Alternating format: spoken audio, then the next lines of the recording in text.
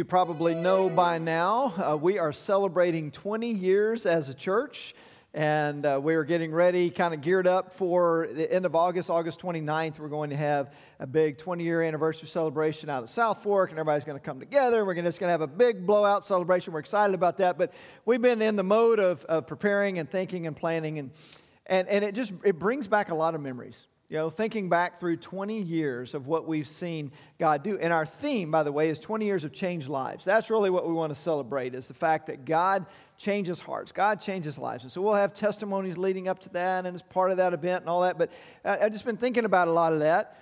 But I've also been thinking about the fact that, throughout 20 years, we have some funny stories that have happened as well. And we're talking here in a new series. We're beginning a new series called We Don't Talk About That.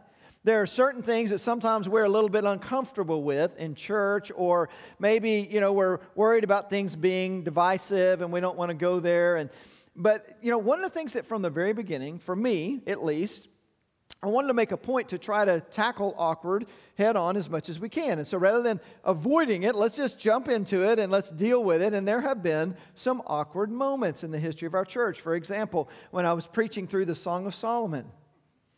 If you are familiar with that book, it gets pretty detailed. And some of the things, we had a whole message about intimacy and what does that look like from Song of Solomon. And my mom was sitting on the front row right in front of me. Very awkward situation, I'm just telling you right now. Had another situation that because we say we don't talk about that, and I was willing to, answer any questions, I almost had the most awkward thing that could ever have happened in my entire life. It almost happened. Let me tell you what happened. We were having our Gateway to Gateway meetings, which if you're new to Gateway, hadn't been a part of that, next Sunday actually is our next one. We do it third Sunday of the month. Now we do it during the 11 o'clock hour, and Stephen runs it. And back then there was no Stephen, at least for Gateway there wasn't. There was no church building to meet in. And so we would do it in our home. We'd do it on a Sunday evening, and Sean would cook dinner for everybody and put her amazing hospitality gifts to work, and she would host everybody, and we'd have fun, and we'd have a meal, and then we'd sit around and we'd talk, and we'd do the teaching portion of what we do here, and we get to the end of it. And I would always ask this question at the end of Gateway to Gateway, especially if time allowed, and I would ask a question. I said, is there anything that you want to ask? Nothing is off limits. This is the time to ask any question you want to ask. And one of the guys there, he was an older guy. People kind of talk like this. He kind of mumbled a little. He's a little bit hard to understand. You know what I'm talking about? And he says, I have a question for you. I said, okay. And he said, what's the church's position on masturbations?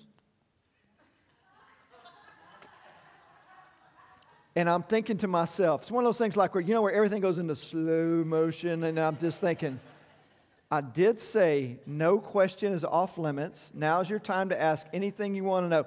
And my dear sweet wife, who knows me so well, was in the kitchen, cleaning dishes in the kitchen, sees my face, reads me like a book, leans across the island and yells, he said, Master Masons. He wants to know the church's position on Master Masons, which is not the question that I thought he asked. I was about to answer the question I thought he asked. And I am so grateful to God that through the Holy Spirit, He intervened and gave my wife ears to hear that he was simply wanting to know. He was a master mason. And at that time, there was a lot of controversy about our masons. To be a mason, can you still be? And so he wanted to know, as a master mason, would he be welcome to our church? And yes, that was a simple answer, much easier than the one that I thought I was going to answer. But we can't shy away. We need to be willing to address. Now, that's not the direction we're going. We are going in a direction that is a little awkward, but it's not nearly as awkward as that. So, that's kind of like when you give somebody really, really, it could be this bad, it's only this bad. So, 1 Corinthians chapter 14, we're going to talk about tongues. Here's the question we're going to answer today is, what about tongues? Something we probably don't talk about a lot, at least in our church. What do we understand about the gift of tongues and how that is exercised, could be, should be exercised? So we are in 1 Corinthians chapter 14. Let's just jump in with the first 5 verses of this chapter. Follow the way of love and eagerly desire gifts of the Spirit, especially prophecy. For anyone who speaks in a tongue does not speak to people, but to God. Indeed, no one understands them. They utter mysteries by the Spirit. But the one who prophesies speaks to people for their strengthening, encouraging, and comfort. Anyone who speaks in a tongue edifies themselves, but the one who prophesies edifies the church. I would like every one of you to speak in tongues, but I would rather have you prophesy. The one who prophesies is greater than the one who speaks in tongues, unless someone interprets, so that the church may be edified. Now, I'm going to stop there. We're going to read a lot of scripture today together. I'm going to stop there for now, but let's begin with just answering this question. What does the Bible mean when it talks about speaking in tongues? Because that's the issue that he is addressing with the Corinthian church here. The first place in the New Testament that we have an example of speaking in tongues, of course, is Acts chapter 2, Pentecost. When the Holy Spirit came, Jesus told his disciples that they were to wait and allow the Holy Spirit to come. And so that's the first time that we see that. But there is some controversy about when the Bible talks about speaking in tongues, what exactly does it mean? In this case, I think it's as clear as can be that he's talking about a miracle of the disciples speaking in a foreign language that they did not previously know how to speak. Let's read it. Acts chapter 2. 1 through 6. It says, when the day of Pentecost came, they were all together in one place. Suddenly a sound like the blowing of a violent wind came from heaven and filled the whole house where they were sitting. They saw what seemed to be tongues of fire that separated and came to rest on each of them. All of them were filled with the Holy Spirit and began to speak in other tongues as the Spirit enabled them. Now there were staying in Jerusalem God-fearing Jews from every nation under heaven. When they heard this sound, a crowd gathered together in bewilderment because each one heard their own language being spoken. So to me, that's pretty clear. They hear their language being spoken by people who did not know their language, and so they conclude this must be of God. There's no other explanation. They listened to the message, and thousands of them came to faith that day. Now, there is some controversy about other places in the Bible what speaking in tongues means. And I find this very interesting, by the way, that we've been talking for the last few weeks. In chapter 12, we did a whole series talking about bodybuilding, building up the body of Christ. Chapter 12, there's one body, many parts, but all the parts work together in the body to build up the body of Christ. That's the whole point. Chapter 13 is all about love. You know, the exercise of love is more important than the exercise of any spiritual gifts, and he makes that really clear in chapter 13. Now he goes into chapter 14, and it's interesting to me that the one issue that can be the most divisive in the church and can cause people to act in the most unloving manner toward one another is the one that he's about to address right after talking about being in one body and loving one another. And it's this issue of tongues and what does that mean to speak in tongues. So one thing that we know that it means, or that one of the examples in the book of Acts, is speaking in a foreign language and people understanding the message and responding to the gospel as a result. But there are two other instances in the book of Acts where people speak in tongues, and both of those are places where it is a confirmation that the people had received the Holy Spirit. The first one of those is in Acts chapter 10. Cornelius, who was a Gentile, sent for Peter to come. And of course, the Jewish people at that time didn't have anything to do with Gentiles. They didn't think that God wanted to have anything to do with Gentiles. And so it was a radical idea to think that a Gentile could come to faith without becoming a Jew first. And so when they did, it says that they received the Holy Spirit, they began to speak in tongues. This was a way of God confirming to these Jews who didn't really believe that God would do that for Gentiles, that he had in fact done it. Same thing in chapter 19 in Ephesus. The people were prayed over and received the Holy Spirit and began to speak in tongues. So two different times it is an example or a proof that the people were legitimate believers, that they had really received the Holy Spirit.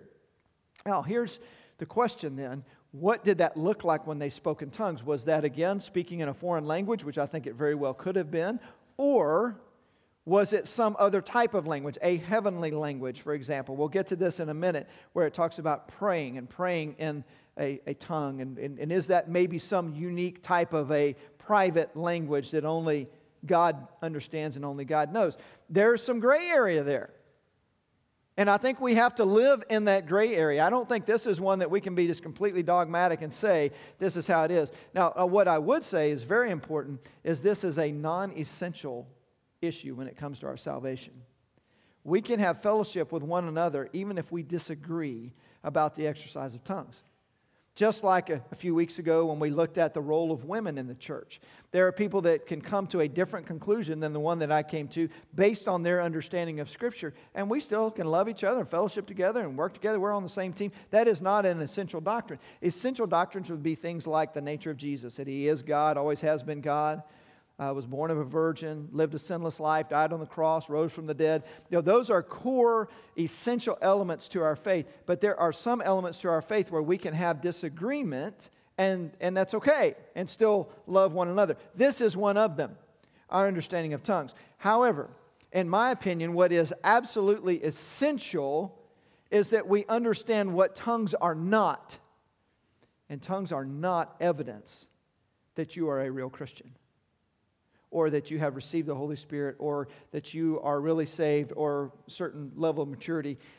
That we know for sure, because Romans 8, verse 9 talks about how if anyone doesn't have the Spirit of Christ, then he doesn't belong to Christ.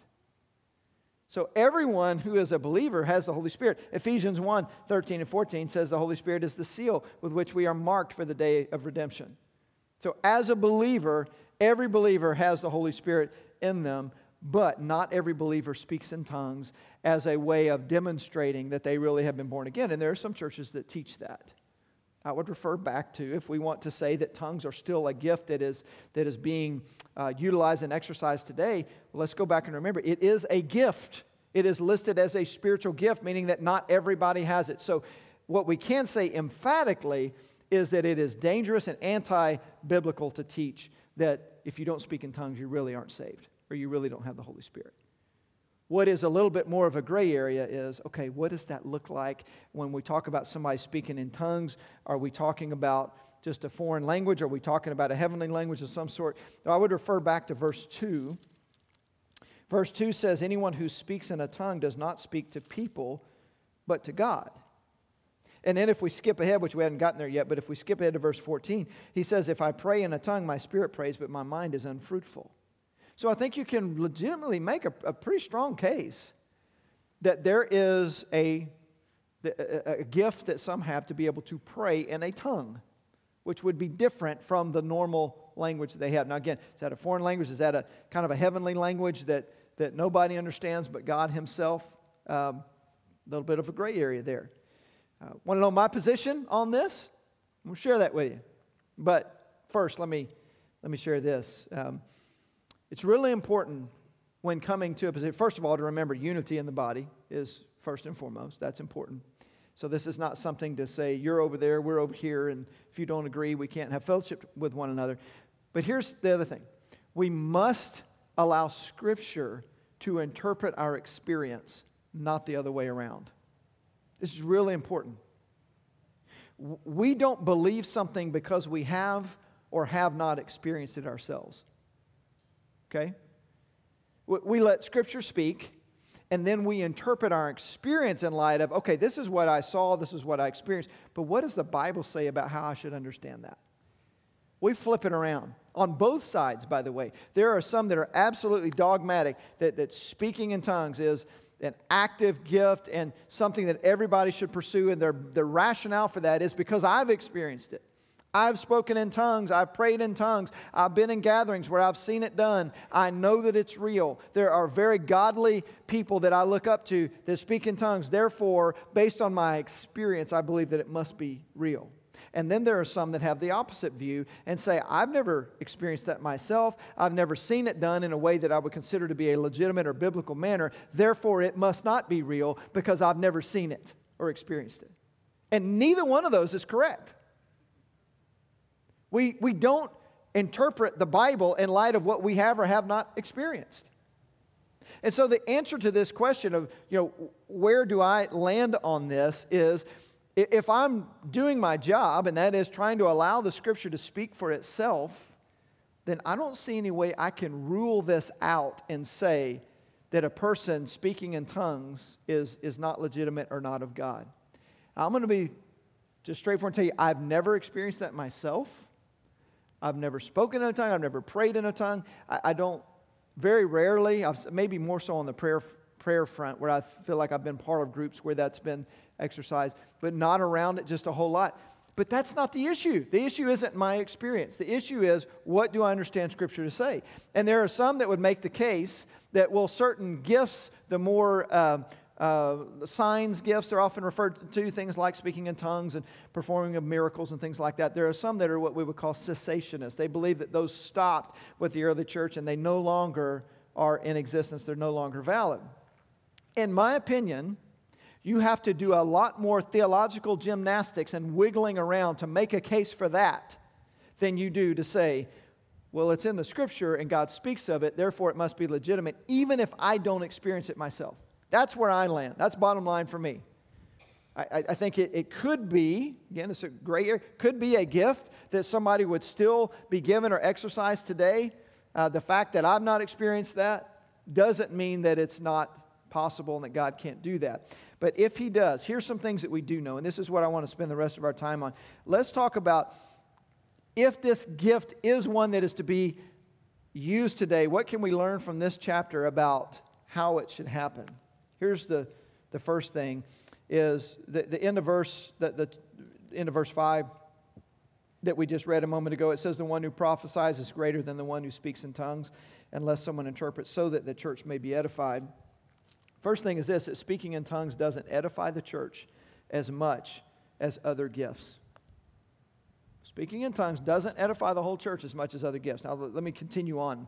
We'll read some more about that. Verse 6. Now, brothers and sisters, if I come to you and speak in tongues, what good will I be to you unless I bring you some revelation or knowledge or prophecy or word of instruction? Even in the case of lifeless things that make sounds, such as the pipe or harp, how will anyone know what tune is being played unless there is a distinction in the notes? Again, if the trumpet does not sound a clear call, who will get ready for battle? So it is with you. Unless you speak intelligible words with your tongue, how will anyone know what you're saying? You will just be speaking into the air. Undoubtedly, there are all sorts of languages in the world, yet none of them is without meaning. If then I do not grasp the meaning of what someone is saying, I am a foreigner to the speaker, and the speaker is a foreigner to me. So it is with you. Since you are eager for gifts of the Spirit, try to excel in those that build up the church. Pretty clear what he's saying here, right? That the most important thing is to build up the church. And he's basically saying that if a person speaks in tongues, but it's not understandable, then that really doesn't do anything to build up the body. I guess the point that he's making is the same point that we've made many times before, chapter 12, early. Exercising our gifts is always about building up and edifying the body, not about the individual. Anytime we make any gift, whether it be speaking in tongues or any other gift, about the individual, that's a problem. It's about how do we build up the body of Christ. And he says what builds up the body is being able to communicate a message clearly. Prophesying, for example, which could be somebody being given a unique message from God, or it could just be taking the Word of God, in our context, taking the Word of God and just clearly laying it out so it's very clear what we're talking about. Which, by the way, a little bit, maybe just slightly off topic, but really not really.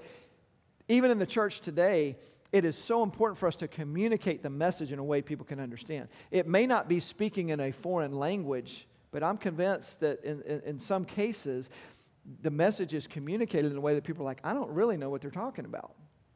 Maybe it's over my head, or they're using language I don't understand, or they're so outdated in the methods of communication or whatever that it just doesn't connect. So we ought to communicate in a way that people can understand. So in this case, it's prophesy. Speak the word clearly so people can understand and know what God is saying. I had a great illustration of this. At Friday morning, I went for a little walk through my neighborhood. I'm just having some prayer time, and then I'm listening to some worship music, and just kind of a neat time to commune with God. And this song came on. I'm listening to a worship song, and this beautiful song came on I didn't recognize, and they began to sing, and I realized through the whole song, the entire song was in Spanish. And it was just this beautiful worship song in Spanish, and I'm enjoying the music of it, and the people, have nice voices and all that. But my Spanish is very limited. I mean, I picked up a few words, here and there, and I was picking up talking about faith and the heart, and, a few of these things. I'm getting a little bit of what they're saying. But I have to tell you, I wasn't completely edified by that song because I didn't understand it. Right? Somebody who speaks Spanish could listen to that song and be like, this is wonderful. They would get more out of, they would be edified more because they understand what's being said. Another way of looking at that, if let's say there's somebody who speaks only Mandarin Chinese, that's all they can understand, and they were to come to a worship service here. Now they could probably see smiling faces or, tell that people love them and sense the Holy Spirit in that way. That would be good. Maybe enjoy, some, but it wouldn't be as meaningful to them as if they went into a service where they spoke Mandarin, so they could understand. Same thing as what he's saying here. Why speak in this tongue or this language that people don't understand? Now, let's continue on with that idea. Verse 13. For this reason, the one who speaks in a tongue should pray that they may interpret what they say. For if I pray in a tongue, my spirit prays, but my mind is unfruitful. So what shall I do? I will pray with my spirit, but I will also pray with my understanding. I will sing with my spirit, but I will also sing with my understanding. Otherwise, when you are praising God in the spirit, how can someone else who is now in the position of an inquirer say amen to your thanksgiving, since they do not know what you're saying? You are giving thanks well enough, but no one else is edified. I thank God that I speak in tongues more than all of you, but in the church, I would rather speak 5 intelligible words to instruct others than 10,000 words in a tongue. Here's the second thing today I want us to see is that speaking in tongues should never be done unless it is interpreted. Publicly, that is. We're talking about in a public corporate setting. Shouldn't be done unless it is interpreted. And he just makes that really clear here. Now, don't read this as Paul is being critical of those who speak in tongues, because in verse 18, isn't verse 18 interesting? He says, I thank God that I speak in tongues more than any of you. So this is something that he practiced. I suspect, going back to verse 14, when he says, if I pray in a tongue, I suspect that that's what he's getting at. So it's not that he's being critical about tongues, it's the way it was being done. It was the way that it was being, the way it was happening in the corporate setting as the church was coming together. And the reason this is such a big deal from verse 17 is because it says, you are giving thanks to one another, but no one else is edified. You just see this theme coming up over and over again. It's so important for the rest of the body to be edified. It's not about the individual. If you want to edify yourself, fine, stay home and not stay home from church, but when you have your private times with just you and God, and you want to communicate together. That's what we see here. Let's skip ahead to verse 26. We're going to come back to the part that I skipped. But verse 26 says, what then shall we say, brothers and sisters, when you come together? Each of you has a hymn, a word of instruction, a revelation, a tongue, or an interpretation. Everything must be done so that the church may be built up. We see that theme again. If anyone speaks in a tongue, 2 or at the most 3 should speak one at a time, and someone must interpret. If there is no interpreter, the speaker should keep quiet in the church and speak to himself and God. That's pretty straightforward. If there's no one to interpret so that the rest of the church can be built up, just keep your mouth shut. Do it at home. And that runs contrary to this idea, this image that we have of somebody speaking in tongues, and it's almost like they become possessed, and it's like this, it just comes out and there's no control over it whatsoever. That's not what we see here. What we see is him saying, look, if there's not someone to interpret, then just stay quiet and speak at home to yourself and God, and you may be edified from that, and that's wonderful. Now, let's go back to verse 20, the part that we skipped. Verse 20 says, brothers and sisters, stop thinking like children. In regard to evil, be infants, but in your thinking, be adults. In the law, it is written, with other tongues and through the lips of foreigners, I will speak to this people, but even then, they will not listen to me, says the Lord. Tongues then are a sign, not for believers, but for unbelievers. Prophecy, however, is not for unbelievers, but for believers. So if the whole church comes together and everyone is speaking in tongues, and inquirers or unbelievers come in, will they not say that you're out of your mind? But if an unbeliever or an inquirer comes in while everyone is prophesying, they are convicted of sin and are brought under judgment by all. As the secrets of their hearts are laid bare, so they will fall down and worship God, exclaiming, God is really among you. Now, this passage, if you read this carefully, you might scratch your head a little bit, because it starts by saying, tongues are a sign not for believers but for unbelievers. And then it goes on and says, but if an unbeliever comes in while you're speaking in tongues, won't they think you're crazy? So it's like, okay, what is happening here? What is he getting at? And again, I think we have to acknowledge this is a bit of a difficult passage, maybe some gray area on this particular one. But here's what I think he's saying. And this is the third main idea, that tongues can be a sign for unbelievers, but they also can be a stumbling block for them. Acts chapter 2, great example of tongues being a sign for unbelievers. The verse that he quotes, verse 21, is from Isaiah 28. This is really interesting because he's talking about with other tongues and through the lips of foreigners, I will speak to this people. What God is saying here is, you're going to come under my judgment so that foreign nations are going to come in and take over, and you are going to experience the oppression of foreign people. So through a foreign tongue, I'm going to speak to you. It's really God saying, this is a sign for you in a negative manner. Like, you don't believe me, you don't want to follow me, I'm going to send you somebody foreign from a foreign nation that doesn't believe in me, and then you're going to realize how much you've disobeyed me. So it could be a sign to unbelieving Jews in a negative manner, or, as in Acts chapter 2, it is a sign in a positive manner.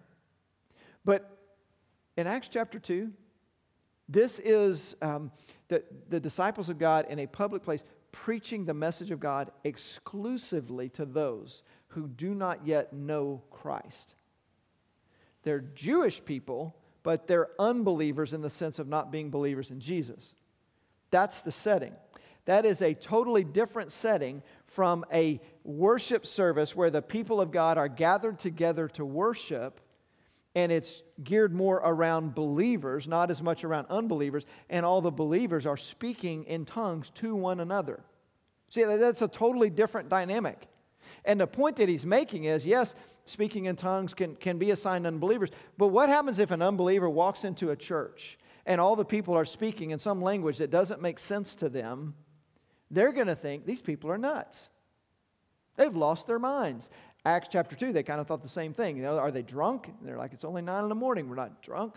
But that was their first thought. But it wouldn't make sense to walk into a gathering of God's people and the people of God are speaking to each other in tongues. What's the point of that? There's not really any purpose in it, and it would actually do more harm to the message of the gospel than it would good. So, yes, it could be a sign, but it also could be a stumbling block if it's not done the right way. So, let's wrap it up. Let's try to come to a conclusion here. What about tongues? Personally, I don't see how we can, from Scripture alone, rule this out and say this cannot be of God. That God cannot work in that way. I just can't get there based on what I see in Scripture. However, the other side to that is a lot of maybe even what we see exercised today also doesn't line up with Scripture. Bottom line of what I take from this is that Paul's heart for the church is that they would be edified, and that communicating a message clearly so that people can understand is more important. And he says even for unbelievers, even though tongues can be a sign for unbelievers, prophecy can also be for unbelievers, because it says in verse 24, if an inquirer comes in while everyone is prophesying, they're convicted by their sin, brought under judgment by all, and the secrets of their heart are laid bare. They will fall down and worship God, exclaiming, God is really among you. The message needs to be clear. In the community of God, when the people of God come together to worship, when we come together to encourage and edify one another, the message needs to be clear. If you want to say to me, I believe that God has given me a gift of tongues, and I in my own prayer closet, and I pray, and there's a heavenly language that I pray in, and I just feel edified in doing that, God bless you. I think that's wonderful. That's not a gift that everybody has. Don't try to force that on somebody else. Certainly don't use that as an indication of whether a person is really saved or even mature in their faith. But if that's your thing, that you feel like God has given you that gift, then fine. But corporately, together as the body of Christ, let's focus on what builds up that body. Back to 1 Corinthians 13, the very first verse says, if I speak in the tongues of men and of angels. Let's say maybe he is speaking of a heavenly language there. But do not have love, I'm only a resounding gong or a clanging cymbal. See, let's not let this issue of tongues divide us. Let's make edifying the church, let's make loving one another the top priority, because that is really what matters most. Let's pray. Lord, give us wisdom, we pray, to understand things that are sometimes difficult for us to understand. I pray the same for myself. As Lord, I wrestle through this passage and what it means and how to communicate it. And just, Lord, you give us wisdom. If there are things that I've said that are not right, I pray that you would correct that in the hearts of those that are listening. Lord, that you would communicate to us your truth, but more than anything, you would help us as your people to edify one another, to communicate the message clearly, and to be instruments that you would work through. In Jesus' name we pray. Amen.